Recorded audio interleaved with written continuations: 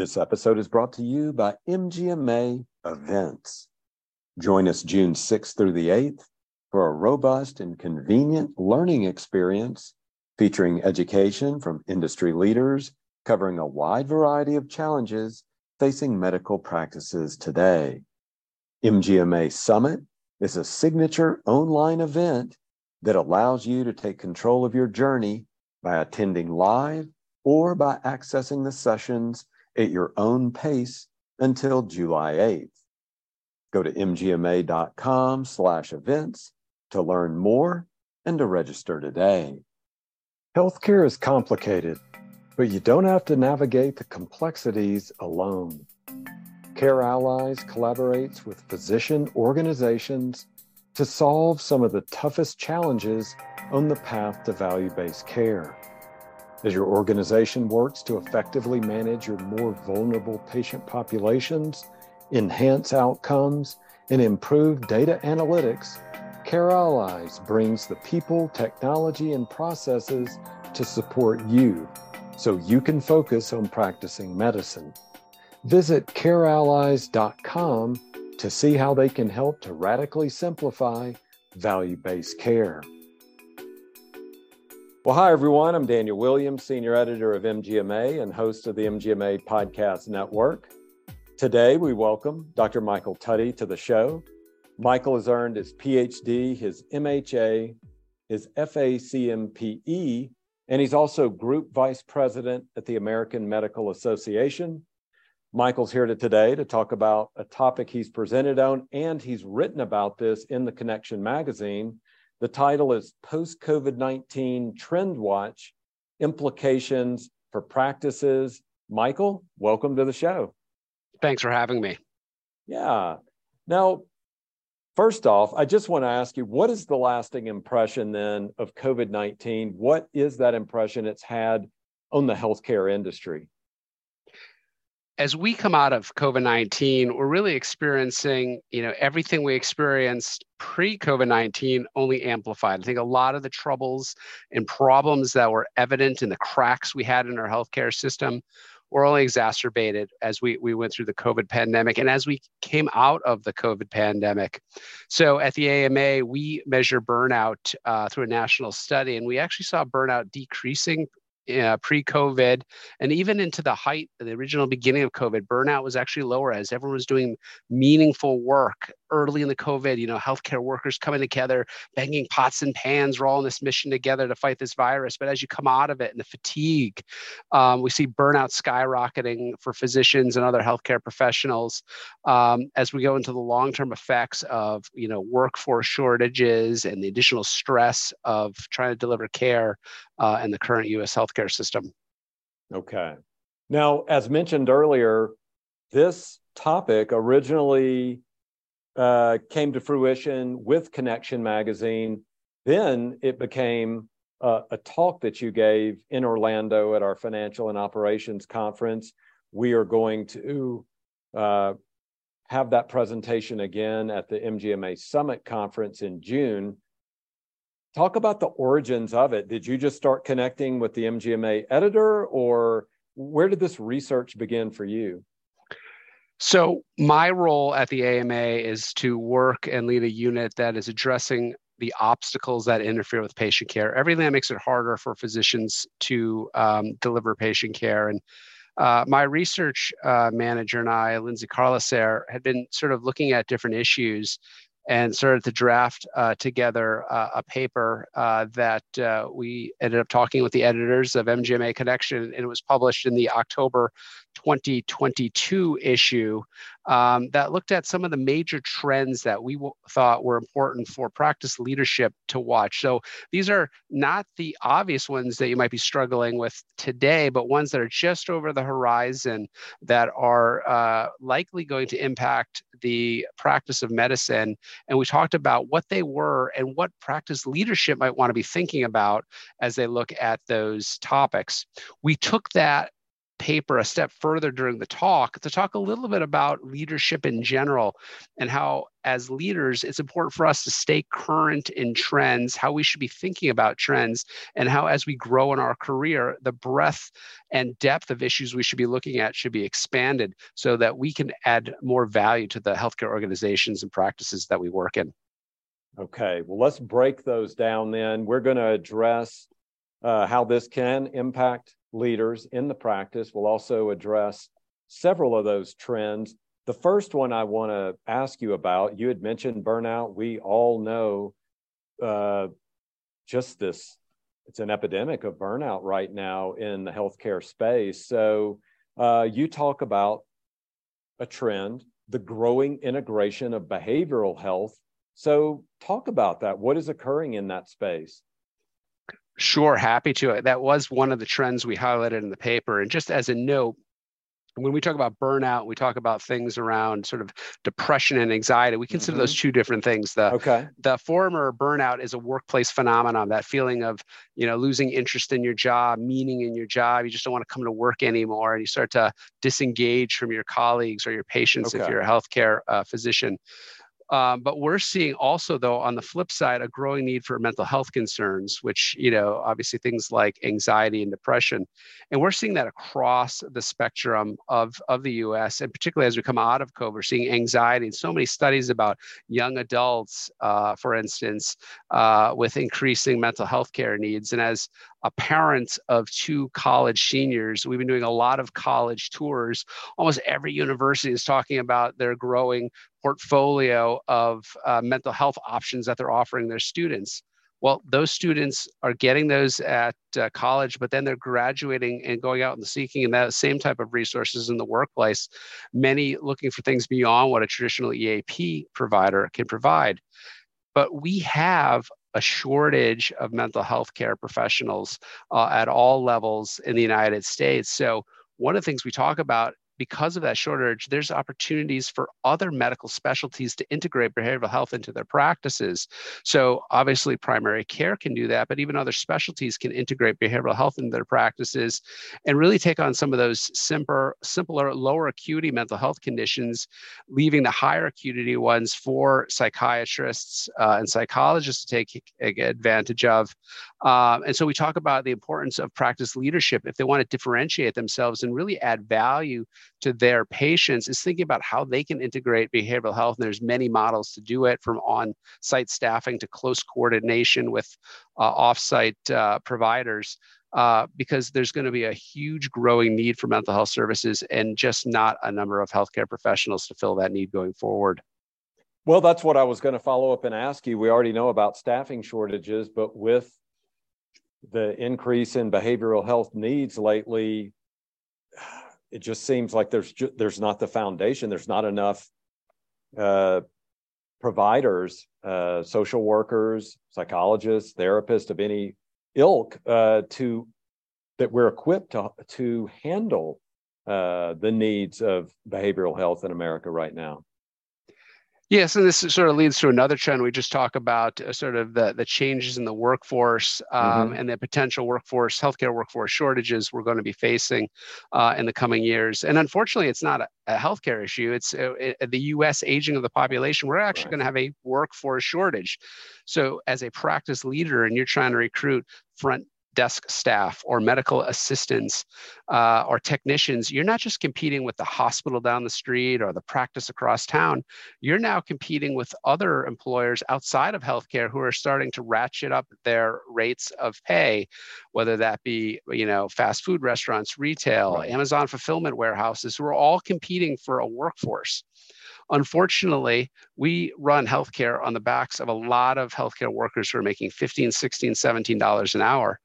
And if someone offers you 50 cents more an hour, $1 more an hour, that's meaningful change in your income, even if that means you leaving something that you may be passionate about, healthcare, and going to a non-healthcare role for the work.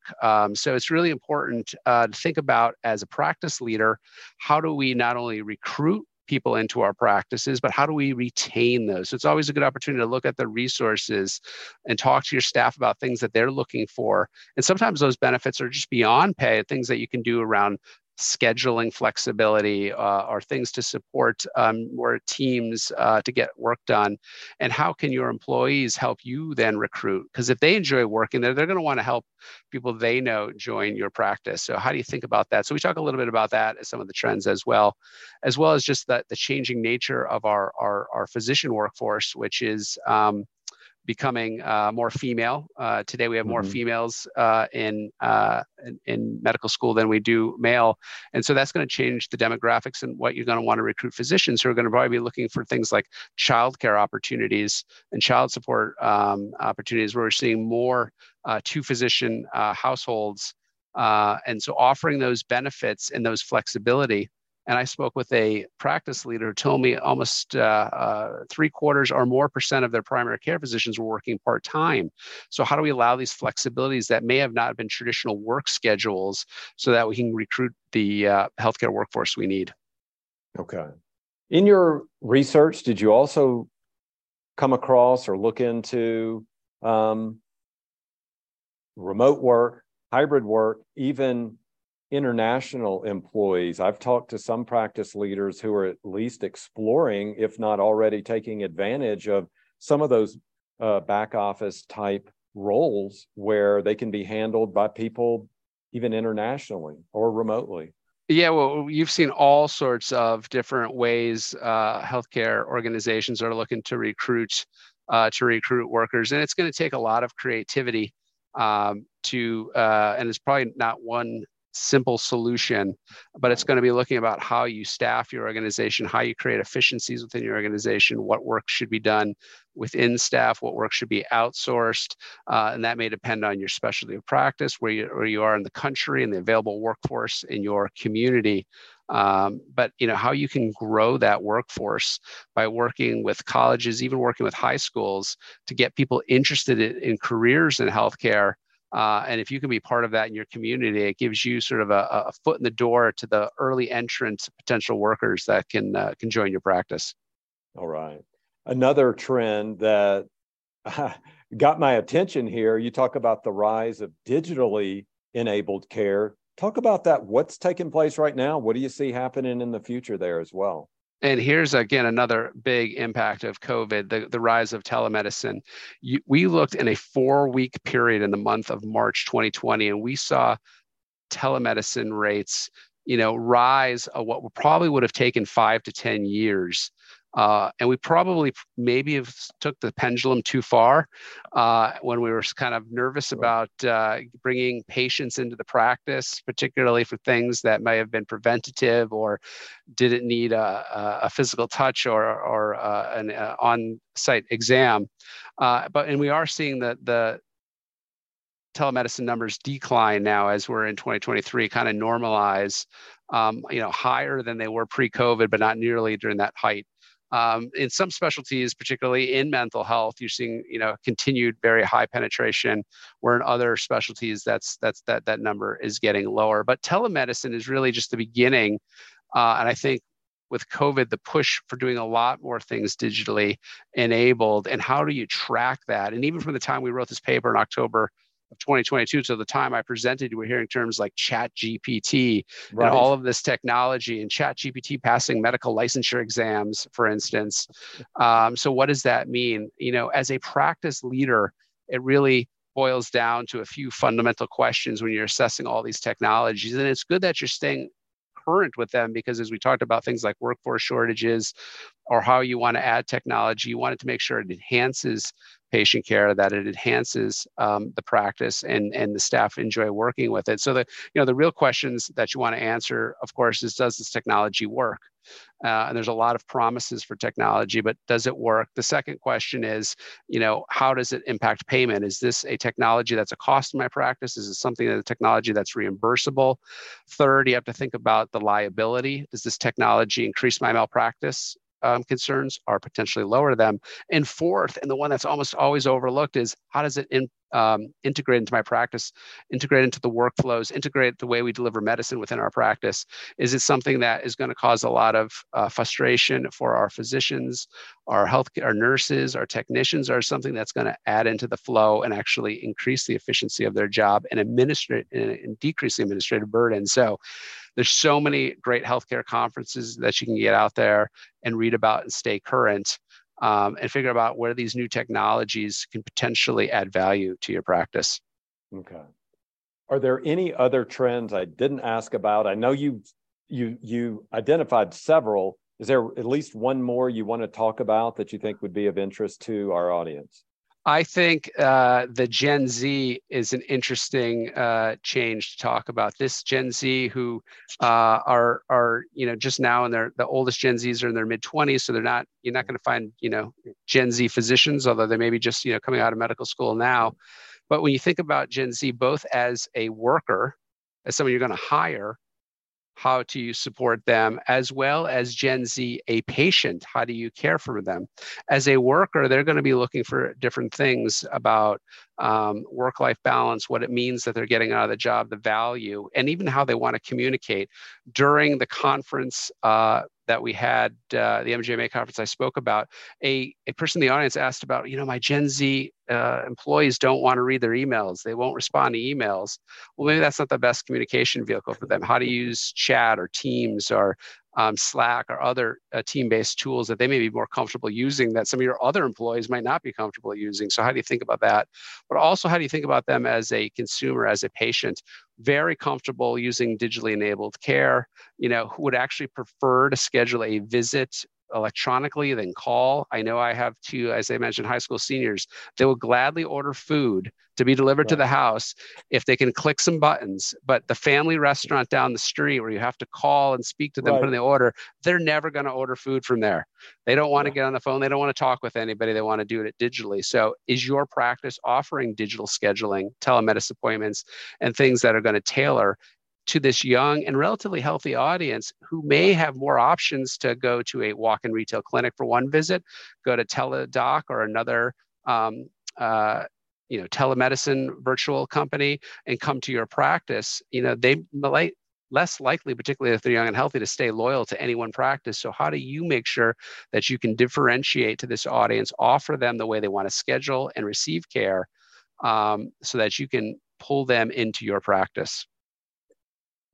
When you mentioned your own kids, I thought of mine. I have an 18-year-old, and against my better judgment, I had to join Snapchat if I wanted to communicate with her. She's a freshman in college, and she's in California, and I'm in Colorado. I needed to know what was going on with her. So you kind of have to communicate with them where they are if you want to make that That's right. work. So, and I know from my own kids, email is not the way to get them, but text them, they'll get promptly back.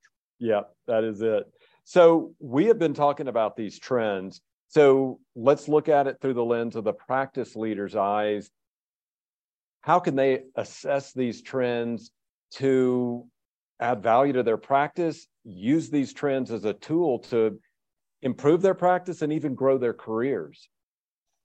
Well, I think as we grow our careers, we need to absorb information on two different scopes that sort of expand. There's sort of the breadth of knowledge you need to absorb that goes from maybe the unit I work in to the department, to the hospital. But when you get up to executive leadership, you're thinking about the community, regional concerns, or national healthcare issues. So that scope of information you want to absorb, it gets wider, but also the timeline gets longer. You're worried about things today, this week. If you're a medical assistant, you may be concerned about the patient's schedule today that are coming into your practice. Your practice today, who's coming in? Do we have the right resources? Are the physicians here on time if I'm a medical assistant? All the way on the flip side, the CEO is trying to absorb information, looking at national trends, because they're going to be making capital investments that are going to take years to pay off. And they want to know, what are the demographics of the community where we're going to build a new hospital? Where's Medicare payment going? So how do we think about these sort of, as you're growing your career, to always broaden both the time horizon you're looking at and the breadth of content? And I would argue that when we're very busy practice leaders, it can be hard to stay current. It can be hard to attend an MGMA conference. But if you just commit to read one article a day, that's all you read is one article a day. I guarantee you're going to be more informed than most of your colleagues within a practice. So you might get your Connection magazine, and there might be a dozen articles in there. You don't have to read the whole Connection the day you receive it. Just say over lunch, I'm going to read one article. Tomorrow, I'm going to read another article. And if you read an article a day, you're going to be better informed. And as you think about how to digest that, and with every article you can read, what does that mean for my practice? Is that a trend I should be reading? Oh, I'm reading some interesting information about the environment and going green. Does that impact me as a practice leader? Well, maybe not a lot today, but maybe my patients are going to be interested in going to a practice that's green. Maybe there's cost savings measurements we can go if we go green to save my practice money. So how are these different topics that you might be reading relevant to your role and your leadership within your practice? Mm-hmm. Last question then, in addition to the Connection magazine, thank you for the plug there, but in addition to that, where are some good resources that our listeners can go to keep up to date on these trends? Where would you point them? Well, I think you have to step back and look about where you want to learn. Where do you want to grow? What is your role? Maybe you're on the financial side, so you want to look at some associations that deal with more financial information, provide financial email newsletters. Maybe you're more on the practice management side. Maybe you're more into strategy. So I think there's a lot of associations for different types of leadership roles that have newsletters or print magazines. And then there's other industry publications that you might want to look at, from medical economics to Becker's puts out kind of current affairs and what's going on. So I think you need to figure out the ones that interest you. I think the important source of information is the one that you're going to read and digest. So you can get a lot of subscription emails, you can get a lot of publications mailed to your office, but if they're just going to sit on your desk or you're going to hit delete in your inbox, then it's not a good source of information for you. The best source of information is one that interests you to click on it or open up the magazine and read the article and think about what information you're digesting and how it can help you be a better leader within your practice. All right. Well, that is great advice. So, Michael, thanks so much for joining us on the MGMA Insights podcast. Yeah. So that is going to do it for this episode of MGMA's Insights podcast. Thanks again to Michael Tuddy. He's Group President at the American Medical Association. And you can hear Michael speak on this topic of post-COVID-19 Trend Watch implications for practices at MGMA's Summit digital event. That's going to be Wednesday, June 7th. Go to mgma.com/events to learn more and to register today. And thanks for being a loyal listener to the MGMA Podcast Network. If you like the work we're doing, please consider becoming an MGMA member. Learn more at mgma.com/membership.